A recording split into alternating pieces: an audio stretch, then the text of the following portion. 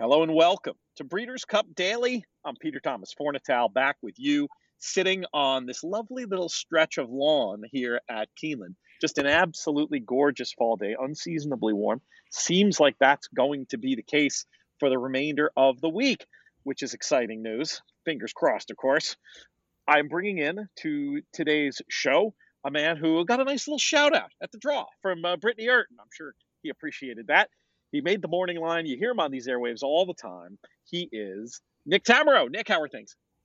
Doing great, Pete. Ready for the continuation of an exciting week. I feel like I've already accomplished something getting the work done that I have, but there's still plenty more to do.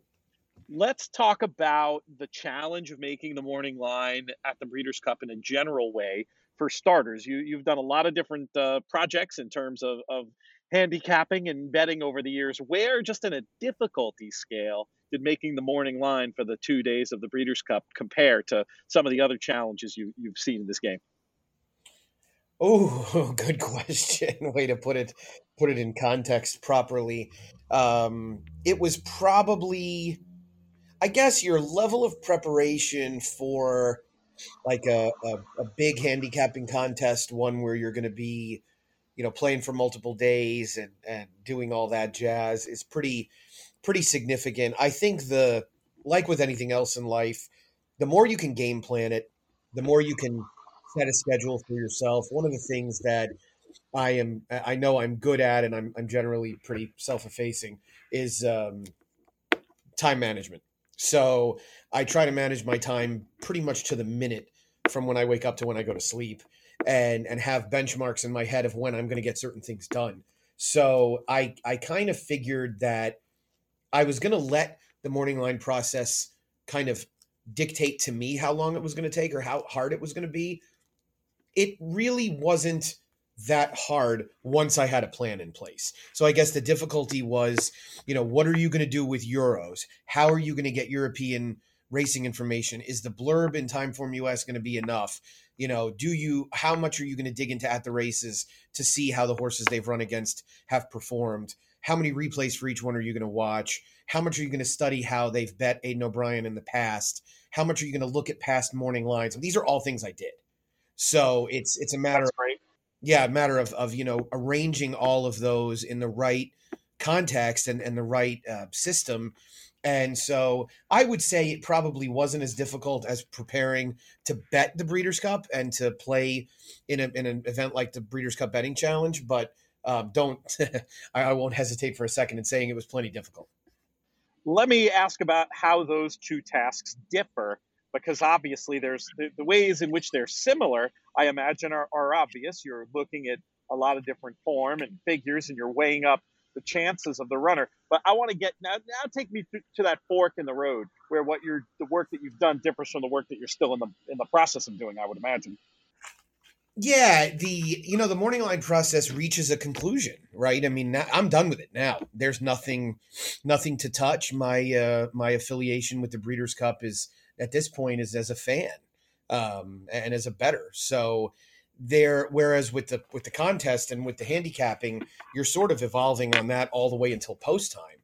And I think we could run into some situations, especially on Saturday of this Breeders' Cup, where we're going to be dealing with unseasonably high temperatures. We're probably going to have a super fast track that could easily end up being very speed favoring. We could have a turf course that really firms up, and maybe it gets kind to speed horses, and we'll make adjustments with that. Whereas, again, with the morning line, I'm finished. I finished last night when I sent in the undercard races and just was done then.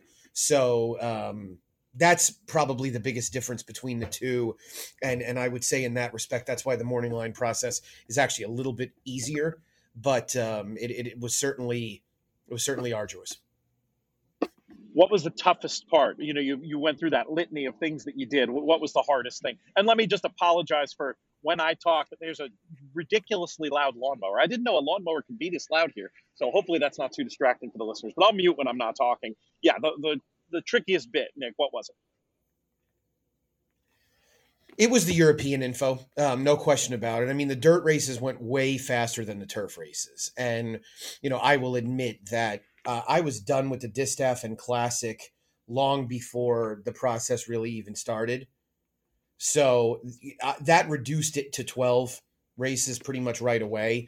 The Classic I kind of did, gosh, 2 weeks ago, roughly. I mean, when we kind of knew exactly who the 8 horses would be and that Cyberknife would go in the dirt mile, it became pretty clear how things would go. And so the distaff, the only addition was that we ended up having, I think, one more horse running it than before. But as far as the dirt races go, I mean, we know those horses really, really well, and it was going to be a matter of how much you could adjust based on who was in there. But the turf races, it was the European form. It was definitely figuring out, how do some of these running styles work? Are they complementary? Are they? And actually, I said this on Steve Bick's show earlier this morning. He and I go through the pace scenarios for every Breeders' Cup race each year. And the thing that I was kind of amazed by is that a number of the European entrants this year, the international entrants, I should say, have speed.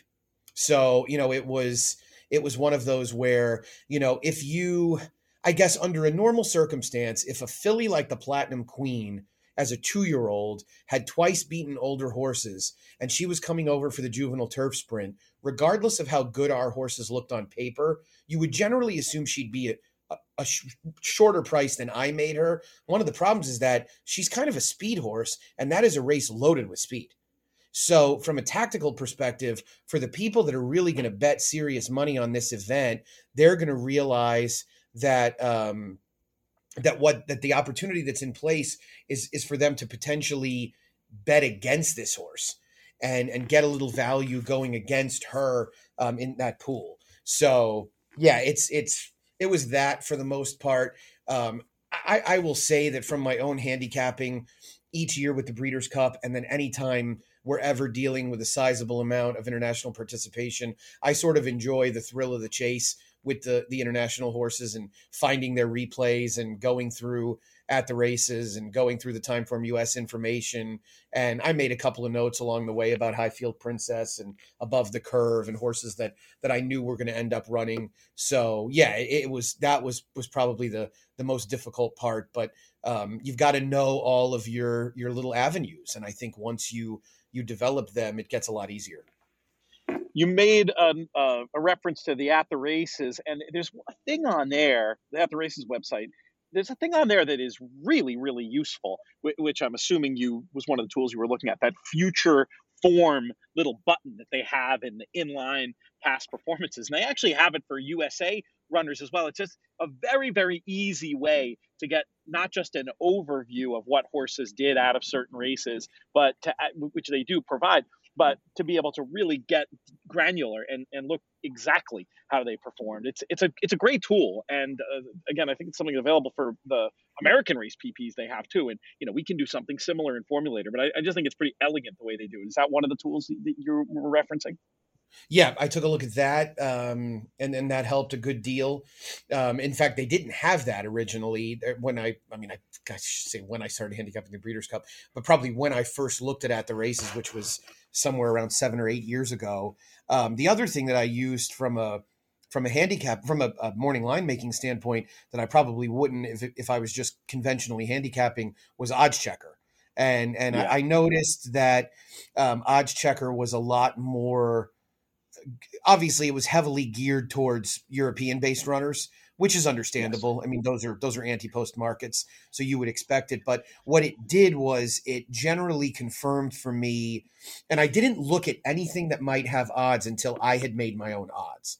So, for example, I know that the DRF had a morning line in their advanced PPs and I knew that David Aragona had done some of those lines. So obviously I knew that, that was somebody whose work I would really have a lot of respect for, but I purposely did not look at it until I was done because I just didn't want to be swayed. And I didn't want to think about, that could be this, because the other thing is that most of the people I talk to are handicappers. So they're thinking, well, I wouldn't want to bet that horse at that price, so he shouldn't make it that price. I didn't want that kind of info. I wanted as little info as possible. So, the good thing with Odds Checker was it helped me understand that Nashua is going to be a very well-backed horse, and that Meditate is probably good enough to be favored in the juvenile fillies turf. And Modern Games and Kinross, when push comes to shove, there probably isn't supposed to be that much separation in their prices, respectively. And so I think I was able to sort of accurately take that info and use it to my advantage. It's very, very good stuff.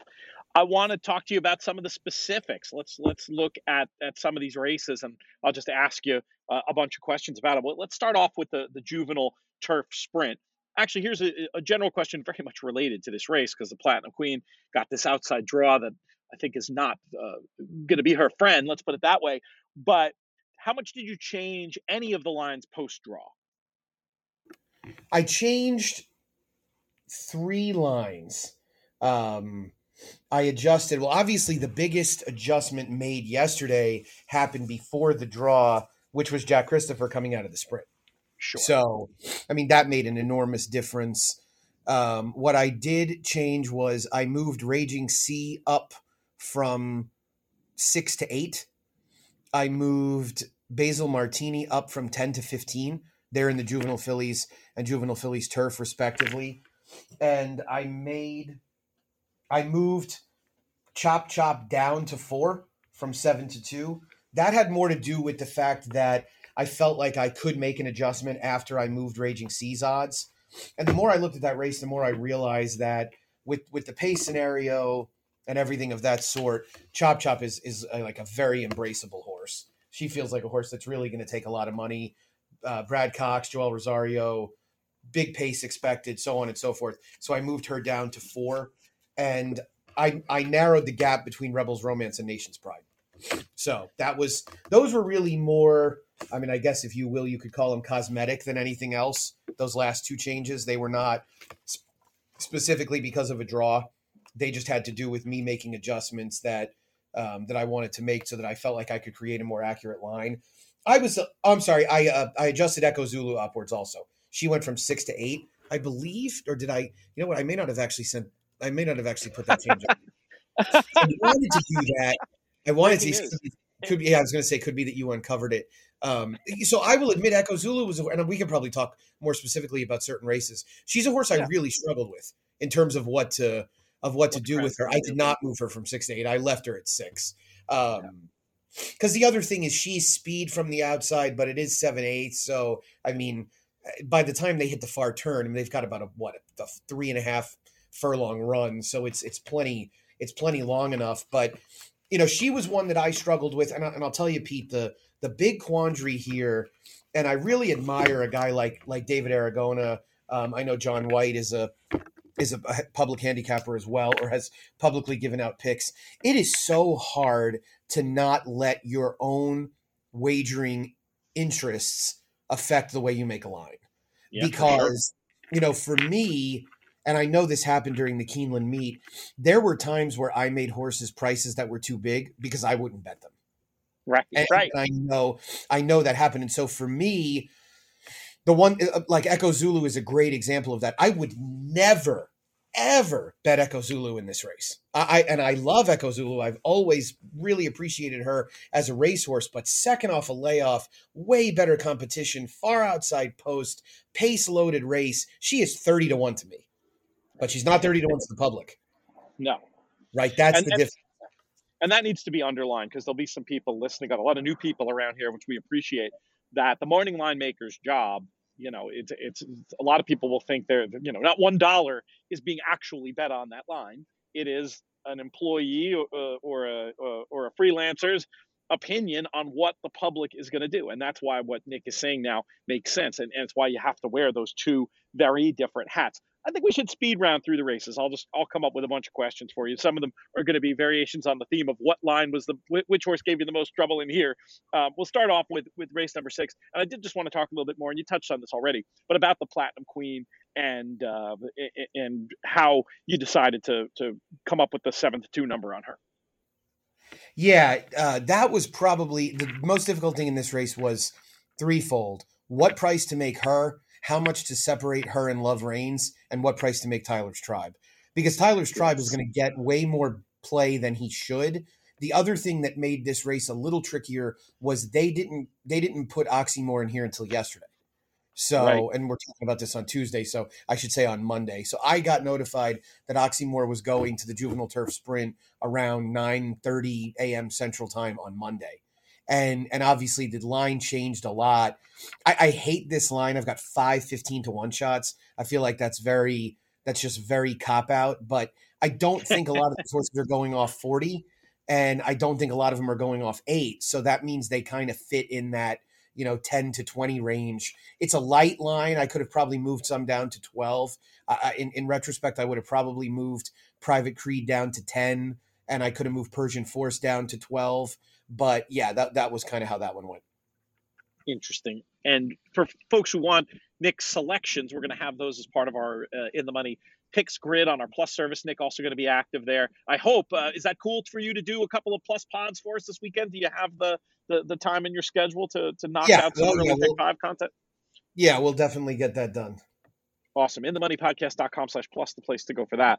Let's pivot to the second Breeders' Cup race, the Breeders' Cup Juvenile Fillies, a race that I keep playing in my mind, and I keep coming up with long shots that I think might be able to upset the apple cart in here. Obviously, when it comes to making a morning line, that doesn't matter so much at all. You're really just looking, again, to come up with that public guess. The other thing I think is interesting for people maybe to hear about is the physical process of making the morning line. Like, how do you start with odds? Do you start with points? How did that all go into the hopper for the Breeders' Cup Juvenile Fillies? I usually start with odds, and for these races, pretty much for probably 11 of the 14, I was at somewhere between 135 and 150 points, and I needed to shave off. So right. That was generally the case every single time. And this was a particular race where I had to go from, I want to say I was in the low 130s. I had to get down to I'm at 126.6. So that's a very, very solid line, in my opinion. I mean, hopefully. What's your goal? What's your ideal, over round? Somewhere between 120 and 128 is ideal. So I have a couple that are pushed up from that. I have a few that are in the 129s, but I will never publish a 130 plus. It's just you draw the line. Yeah, it has no chance of being accurate at that point. As far as the Juvenile Fillies goes, I needed to determine that Chocolate Gelato was going to be the favorite. I did that pretty early on. It seemed clear to me. I think the horse that maybe gave me the most trouble, there were two things that gave me trouble in here. A, are they going to bet Chop Chop or Wonder Wheel more? Even though we all know that Wonder Wheel ran better last time, but Chop Chop is a way better fit for this race. And how much of the ire of the Californians am I going to draw by making And Tell Me No Lies the fourth choice? Right. So, but when push comes to shove, you look at any measurable speed figure, and I looked at Beyer speed figures, Timeform US figures, Thorograph figures. She's slow.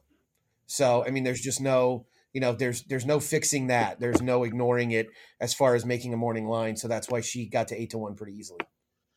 Let's talk about the Juvenile Fillies Turf, one of these races where you certainly had to do a whole lot of homework, but there also are some domestic competitors that you have priced very competitively with some of those. How did you come up with that balance?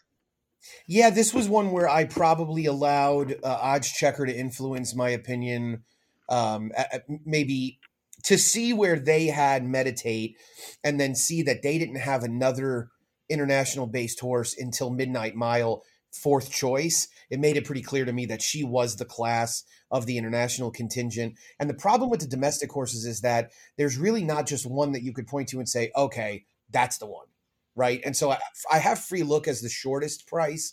I'm kind of banking on there being a little bit of Chad Brown factor. This horse drew well also. I thought she showed some versatility in being closer to the pace in the Miss Grillo, and I know she got beaten, so I didn't want to look too foolish by separating the prices between she and Pleasant Passage, especially with Irad Ortiz being on Pleasant Passage. So that was why I went with Free Look as a second choice. Delight is a local winner. I wanted to upgrade her for that reason as well. Be Your Best to me in many ways, betting wise, is probably the forgotten horse in this field. But I mean, the favorite in this race was 4.9-1 last year. I wouldn't be shocked if we're in that range again. I think we could be looking at a 9-2 favorite very easily. And I think it'll be Meditate. The favorite in this race last year was an absolutely shocking name when I went back and looked through the charts. But so anything can happen. I could turn it around on you and tell me to tell me who the favorite in the Phillies turf was last year. I bet the race. All I remember is thinking I was home and hosed down with Cachet for a minute before it all went wrong. Who ended up being a very nice horse. Yeah, exactly. It ended up being a classic winner. What just didn't get it done on that day for me. But no, I can't remember off the top of my head. Who is it? Koala Princess. Oh, right. 4.1 for Arnold Belcourt coming from Kentucky Downs. So yeah, I mean, this is a race where it's kind of nice that Aidan O'Brien is running, or that Meditate is running, because she makes it easier, but not by much. In the juvenile, how close did you come to making Cave Rock even shorter than 4 to 5? Close. And to tell you the truth, I really kind of wish I had. And I think if I were probably more willing to, I would have clicked Verifying up. I would have clicked National Treasure up. I would have brought Forte up to 9 to 2. And that would have enabled me to get him down to 3 to 5. The problem is I would have been at 131. So I'd have been a little too high. And so I kind of wish I had. If I could have made him 7 to 10, I would have made him 7 to 10. There's no, we're not going that specific. But yeah, he to me looks like just an absolutely overwhelming favorite. And part of it is that he's really good. I just don't know if any of the other ones in there are. So he was a pretty easy, heavy favorite. How much pressure is there on you? And I don't think this is asking you to talk out of school. And if it is, pump the question. But how much pressure is there on you to not make horses too high for an event like the Breeders' Cup? I mean, I feel like traditionally morning line makers are usually held to one of the biggest differences you'll see is horses not being high enough, because the theory goes that racetracks don't want to make horses 50 to 1, 100 to 1 to like insult the owners who are patronizing their racetrack, et cetera, et cetera. Did you have any conversations with anybody at the Breeders' Cup about that, or did you address that issue internally? Pete, I have a lot of respect for our listening audience, and I think they're all intelligent people. And so I'm going to tell them to look through the odds, and they can get back to me on whether there was a cap. That's pretty funny. Let's talk about the closing race on Friday, the Breeders' Cup Juvenile Turf. Another race, obviously, where we've got you had to make some tricky decisions with the USA horses versus the foreign horses. Silver Knot at 3 to 1. I thought that was an interesting line. I'd be very happy with that price for him. I think he could be substantially lower, but I'm not saying it's like a mistake or anything. It's a very tricky race to make a line for. Yeah, OddsChecker has him at 3 to 2. So you're probably right. Yeah, and the other thing is that again, like the Juvenile Phillies turf, the American contingent is sort of like okay, I could hear that one. The best domestic horse in the race is probably Paxawallop, and taking a California turf horse and making them a short price in a race like this is very difficult. The other thing that is pertinent in this conversation is that all of the Appleby horses are going to be shorter than they should be. It's going to be, he could lose every single race this year, and every one of his horses will likely have been an underlay. So I think if Silver Knot was going to be, if he was going to be 3 on the morning line, I would have probably made him 5 to 2. Or if he was going to be 2, I'd have probably been more inclined to make him 8 to 5. This is a race where I just don't. So the questionable thing for me is I don't know how much the public will really wrap their hands around European form. And so I just don't know if they can really make Silver Knot short. I would have probably preferred him at 5 to 2, and I would have just moved everybody else up, because I just don't know who the public is going to bet. Right? I mean, of the American horses, I just don't know. I mean, I could see them betting in the winner is because he won locally. I could see them betting on Very Busy, who was a huge favorite last time out. I could see them betting Major Dude, who ran really well last time out, albeit on kind of a quirky turf course. The only horses in this race I couldn't see them betting at all were Gaslight Dancer and Curly Larry and Mo. Right. It's a tough task when you get to that level, because you have to have, even if you're looking at it through the proper lens, you have to say to yourself, look, I may not bet on that horse, but can anyone bet on that horse? right? And this is a race where, I can see myself being very, very cautious from a wagering perspective, and just going to just kind of punting. I hear you. I'm leaning to getting kind of stuck into Silver Knot. My question with him going in was, what's the ground going to be like? And again, weather forecasts can change. It's not necessarily going to be, good to firm, or maybe even a little bit firmer than that. But I just think on that kind of ground, he could. I may end up making my life pretty simple there, and getting fairly stuck into him. But we'll see. I'm going to keep grinding on this stuff. We've got our final answer show. That's going to be tomorrow night. We'll go through all these races and give selections with me and Vanessa Ryle and JK and Philip Schultz. Let's talk about Saturday's races and how the lines were made, starting off with the Breeders' Cup Turf Sprint, a race that another one I didn't envy, trying to come up with exactly what the crowd is going to do with these big favorites. Are you happy with how you settled it? Yeah, I was. You think Golden Pal's going to go off less than 2-1? I think it's likely he'll go off a shade less than that. Yeah, I would think that just all the attendant hype and seemingly being clear and all that stuff. But it's one of those things where I say that not having sat down and done the exercise of coming up with, I wouldn't make a morning line as a horse player. As a horse player, you want to make a 100% value line. The idea being you're not trying to beat the takeout, as you're trying to predict what people are going to bet, so you need to factor in the takeout. That's why it's not 100%. As a horse player, you do it to 100, and I'm not saying that if I did that exercise I could actually get him lower, but that's just my gut, is that it's just one of the stories of the whole meet, and the local success and the narrative that he's so much better in Kentucky, which may well be a reality as well.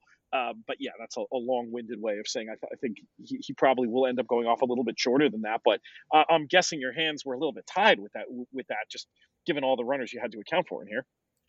Yeah, right. And there were a handful that I think will take virtually no money, and actually a number of them are internationals. Flotus, Go Bears Go, Naval Crown. They don't look like they're going to garner much support.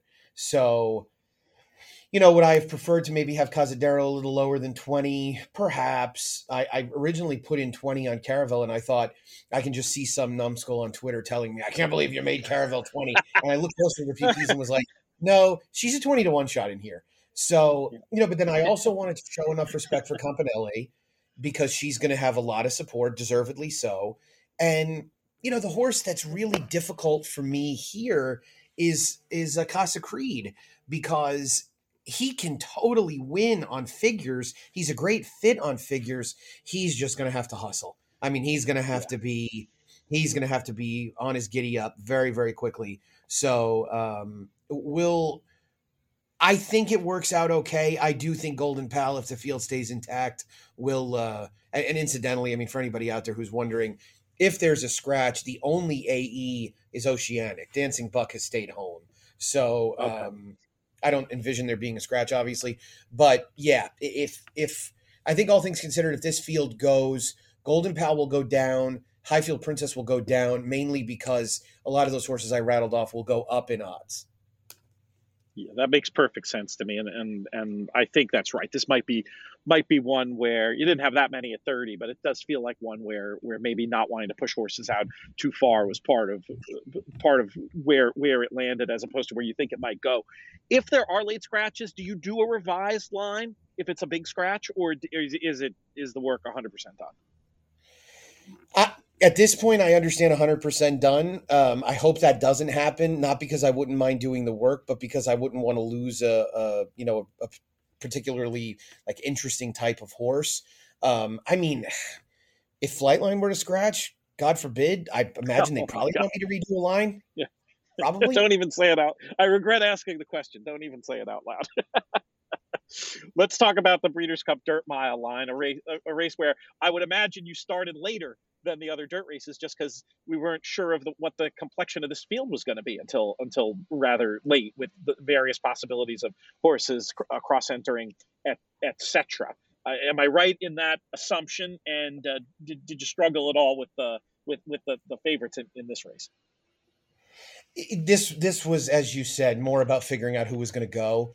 Luckily, it looked pretty clear early on where everybody was going to go. I mean, obviously, before Jack Christopher was removed altogether, it looked like he'd probably go to the sprint. So the other question was, I mean, I didn't think that Asmussen was going to run Gnight against Jackie. So yeah, I mean, it seemed like it'd be relatively simple.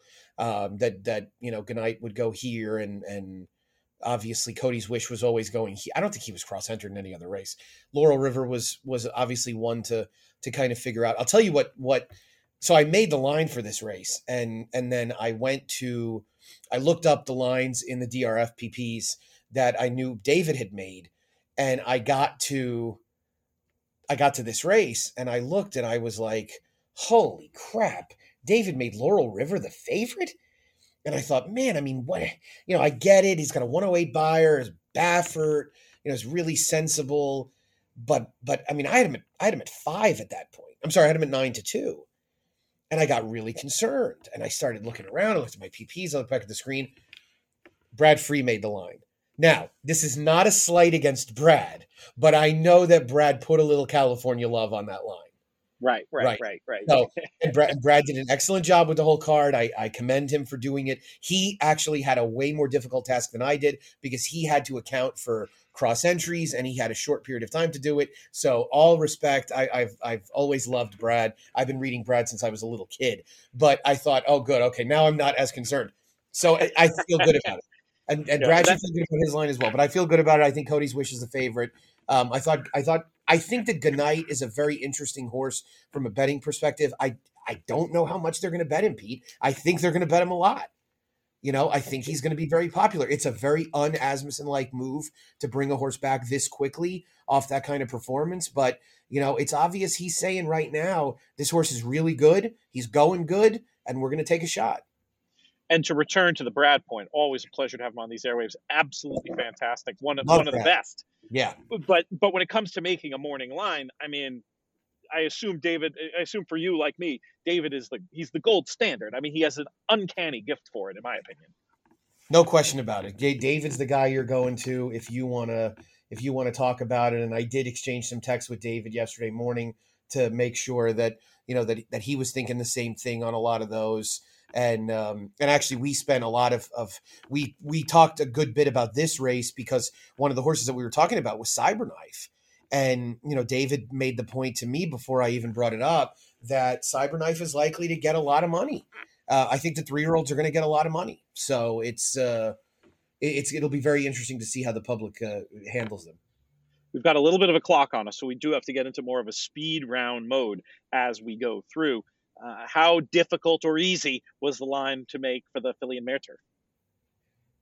Not too hard. Nashua looked like a pretty solid favorite on Odds Checker. She was 7-4, so it was a little not really terribly difficult, to be honest with you.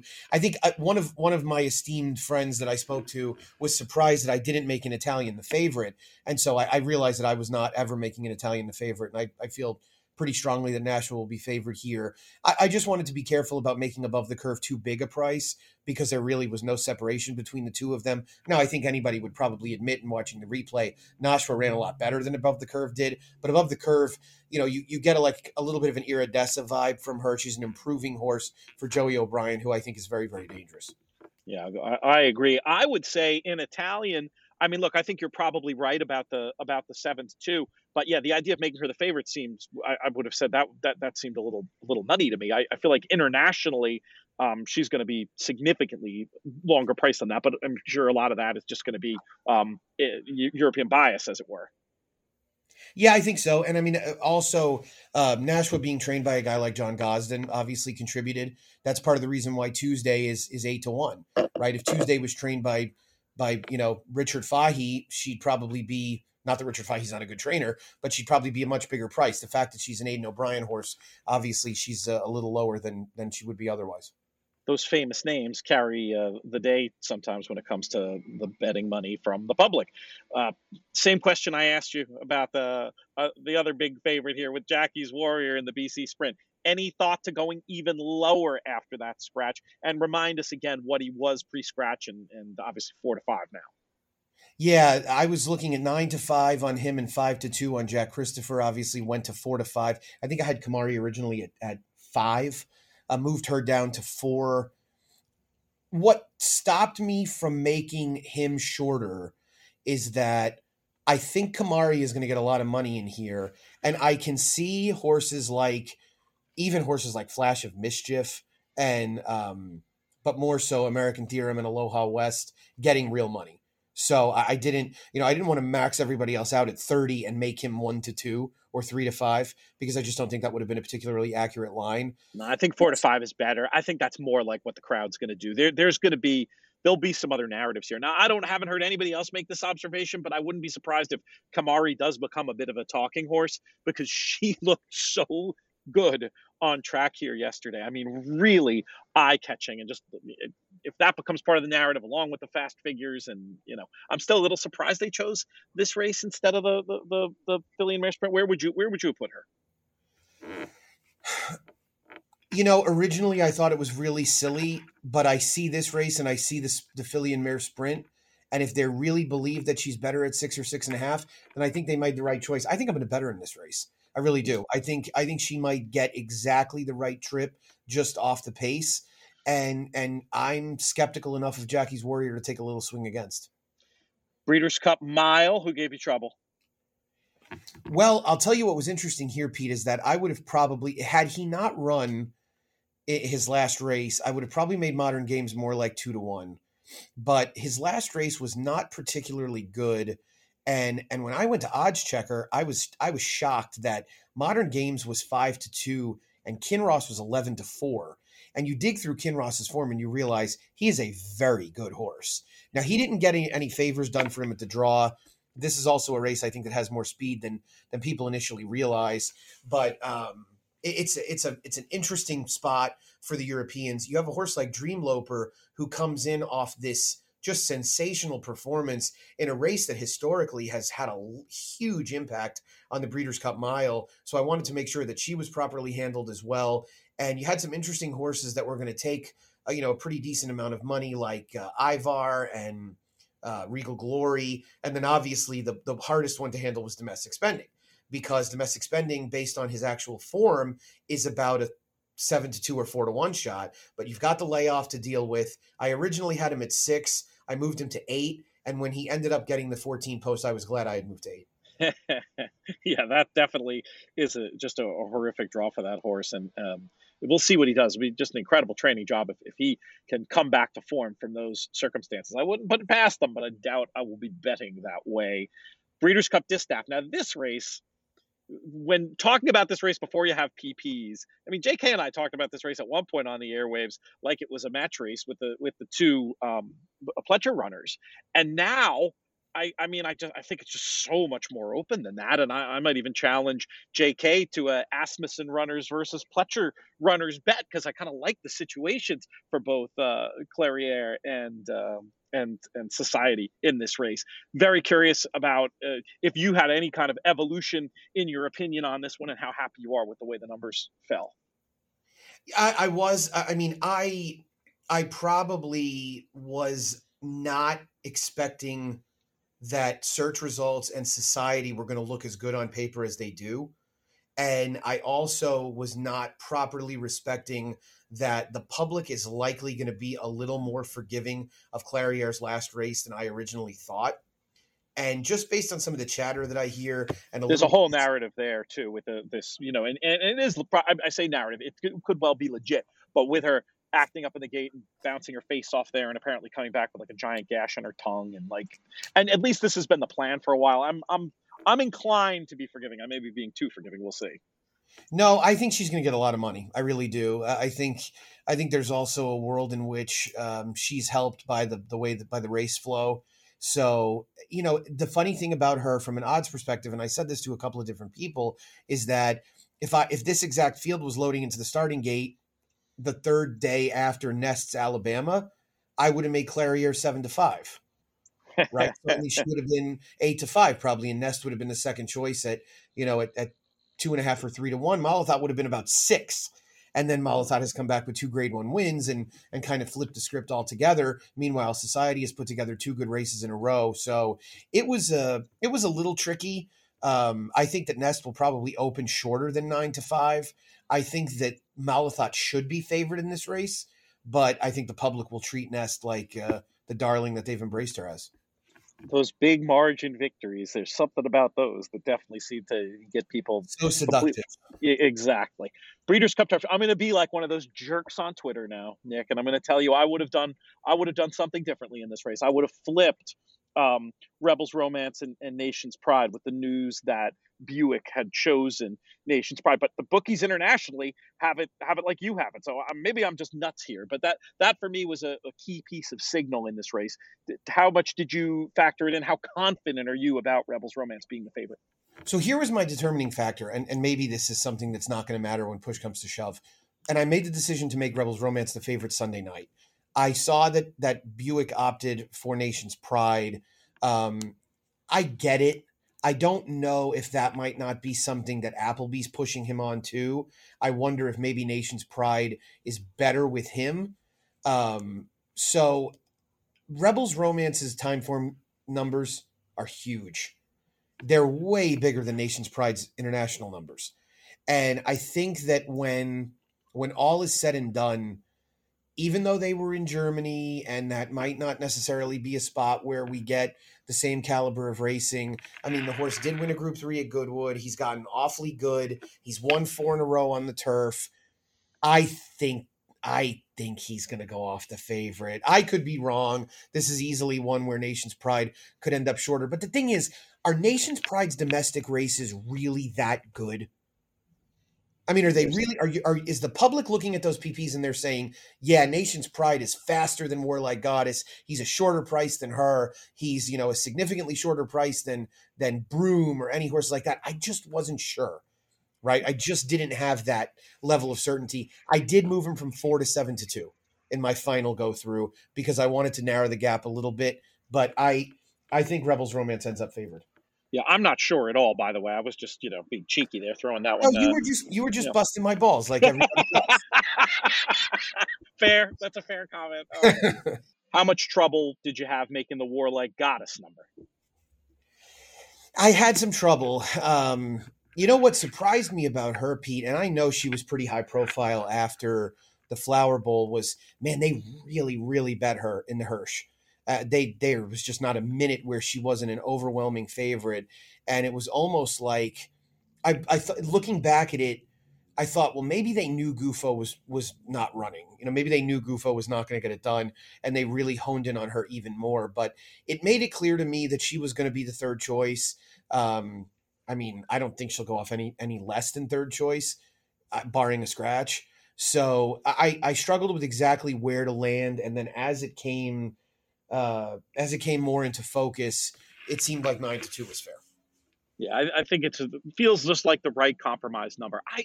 I don't know. There's some little part of me that thinks that narrative-wise, everything else, that she could. I don't think she'll be any shorter than third choice, but that the number could end up being a little bit lower than there. But again, I wouldn't have put it there. I think that it was a perfect guess from this far out, which is all that we can do.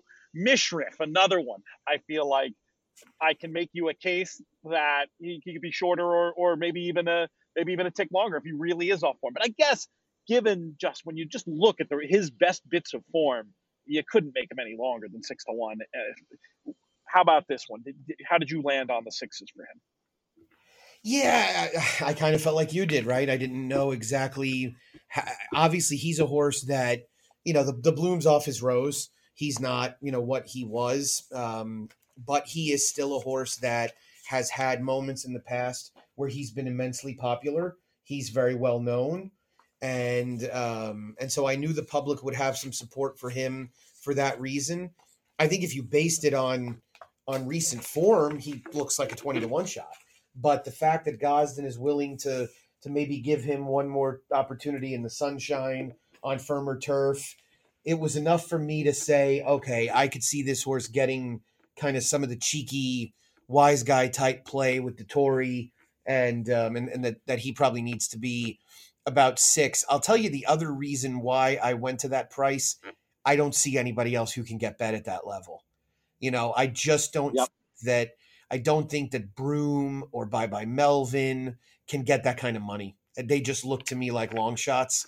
And so I also felt like Highland Chief is a horse that could get a little bit of money, but boy, he had a good trip last time out, and then he drew the 13. So it actually ended up filtering out pretty easily.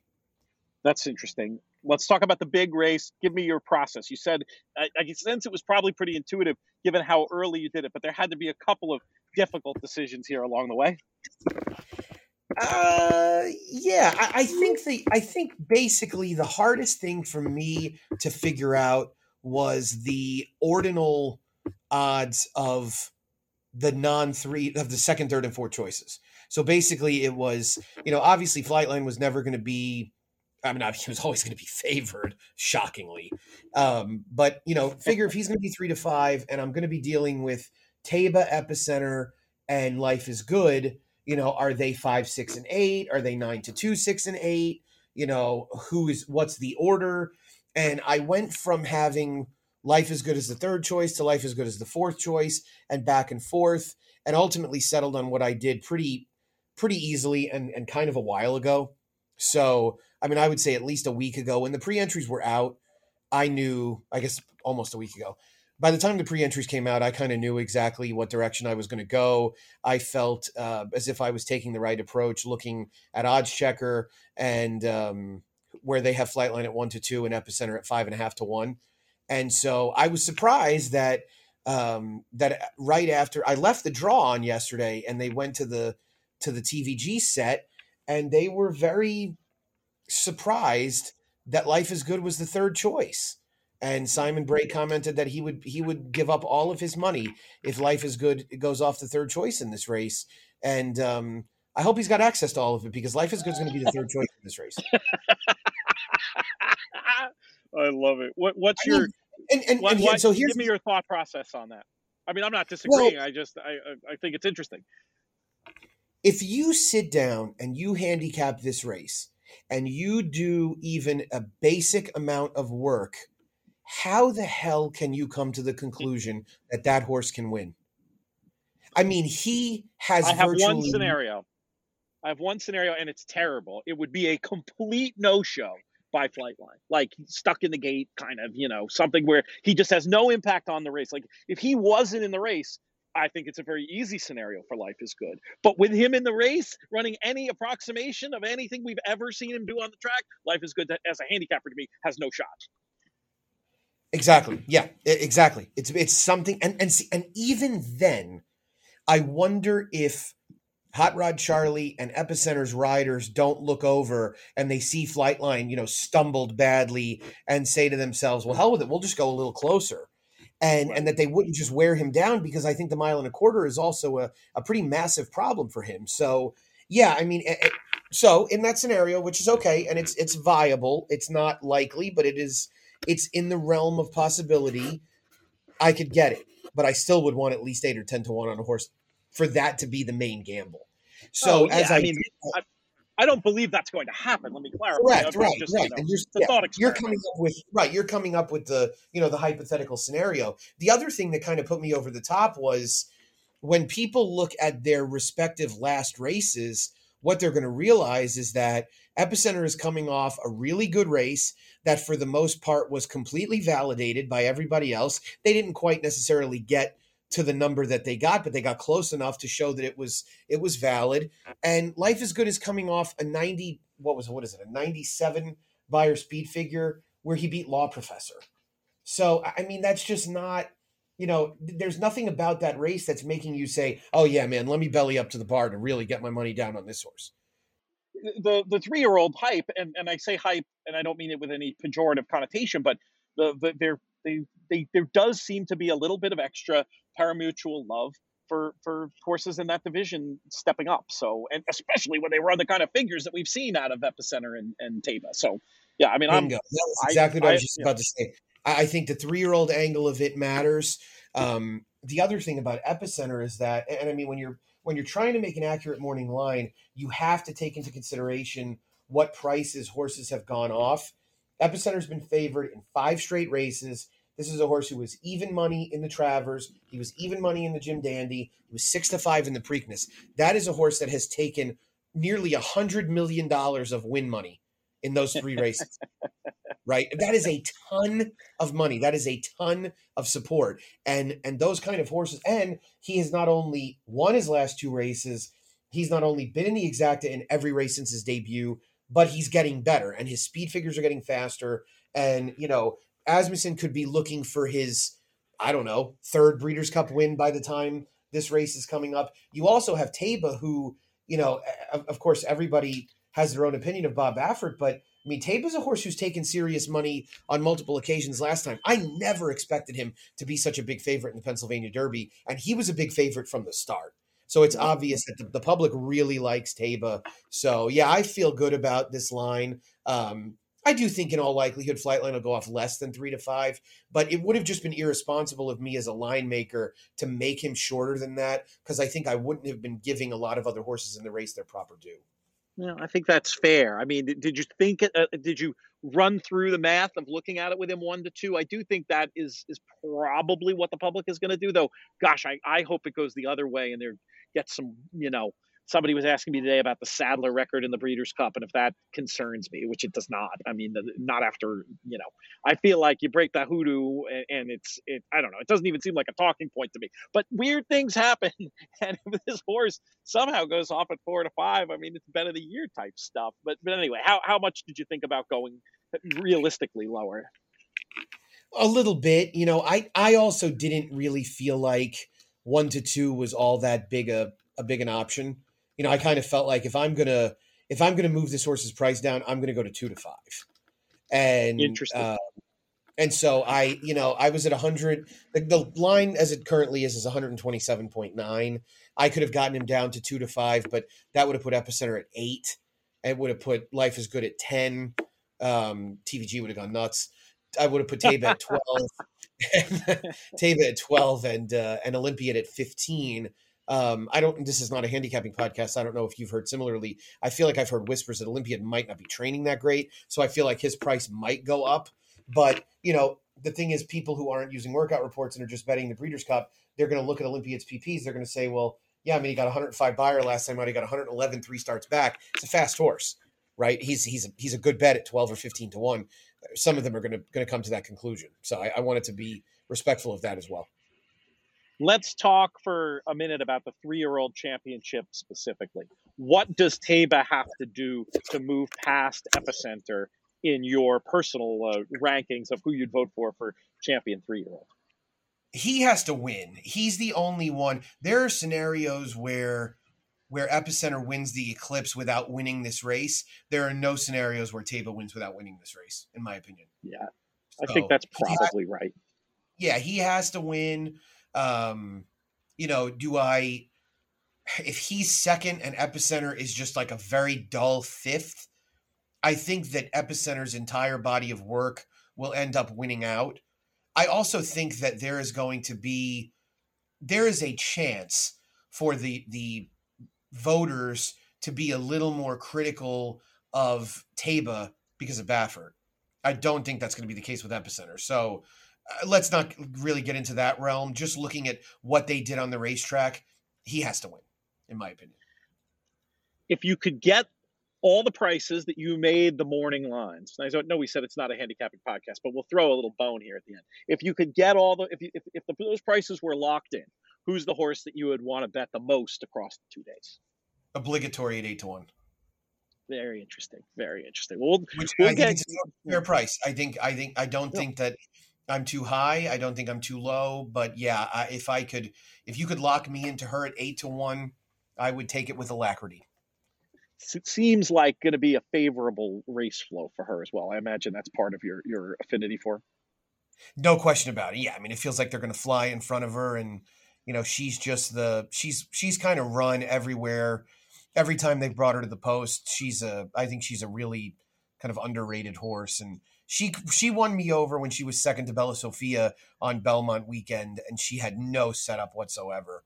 So I thought to myself, okay, this is a really, really good horse. Yeah, she's pretty special, and I agree. She'll probably be that price. She's definitely one of the ones to consider. Of the various special bets, this is a cheeky way of getting some, Breeders' Cup ad copy in here. But there these special bets: the all turf pick 3 on Friday, the pick 4 all turf on Saturday, and then the 3 cross day daily doubles linking various races. Is there one of those in particular you're interested in sinking your teeth into? Um, I'll probably explore anything turf related. I would say that, yeah, I mean, there's not one that sticks out. Anything that I can, well, there's nothing that includes obligatory, right? So, I mean, I don't know. No. Is there a, no, yeah, there's not.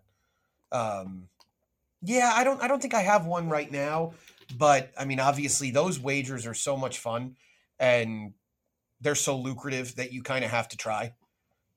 Yeah, I'm going to So, be playing around for sure in the all turf ones. I think it's a great game selection thing. And the terms of the bets are player friendly, and having a greatly reduced amount of CRW money makes them very, very appealing to me. And I think they're going to handle well. So we're trying to talk those up as much as possible, get people involved, because I think it could be a good opportunity for us and for the listeners. You're playing in the BCBC or no?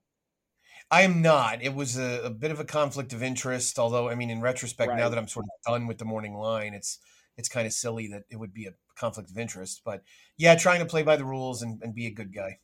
I think that's right. I mean, you can just hear That's the right. you can hear people Yeah. complaining now, and there's a point to be made with it. I mean, you wouldn't do it, but it's just the appearance of the ability to muck around with the lines to influence the market. You just hear the complaints now. It seems like better left alone. This is an event that you have cashed in for a 6-figure score, so your participation will be missed, but you'll 8 years have a lot ago of friends today, to in root for. fact. Is that right? 8 years ago today, yeah, today, yeah, the November 1st. In addition, of course, to being All Saints Day for those of us that are recovering Catholics, um, is also is also the day of the 2014 Breeders' Cup, and I watched the video I did with Peter Rotundo on the score this morning when I got up, and I made my wife watch it as well. I think she was a bit more underwhelmed than most would, but I think the first question became, "Where's all the money?" Right? For people that have no context, and you tell them, yeah, in 2014, my entry was worth $104,000, and they're like, really? Okay, well then, why haven't we upgraded the house Yeah, or where's the something? car? Where's the new car? Yeah, Yeah, it's exactly. Right. amazing stuff. Well, Nick, you're going to be a big part of the Plus coverage, as mentioned, in themoneypodcast.com/plus for folks who want to check that out. And I really look forward to seeing you. You get here which day? I get there on Thursday. I'm ready. I'm going into the House of Horrors with staying with Pat Cummings with all of this Philly Houston stuff going on. There might be some uncomfortable moments, I think, at those dinners with you two and your at war baseball allegiances. Appreciate you very much, my friend. We'll see you soon. Sounds great, Pete. Thanks so much for having me. We'll thank Nick Tamero one more time. We'll thank our friends at the Breeders' Cup. This show's been a production of In the Money Media. Oh, I shouldn't do that. Yet I have to thank the fans. We've gotten so many nice comments just walking around Lexington. People so happy with the coverage. Appreciate that very, very much. And we just got a ton for you. Check out the YouTube channel. If you don't already subscribe, please do that wherever you get your podcasts. We really appreciate the support in the Money Media. This show's been a production of In the Money Media. Our business manager is Drew Coatney. Our chief creative officer is Jonathan Kinchin. I'm Peter Thomas Fornatale. May you win all your photos.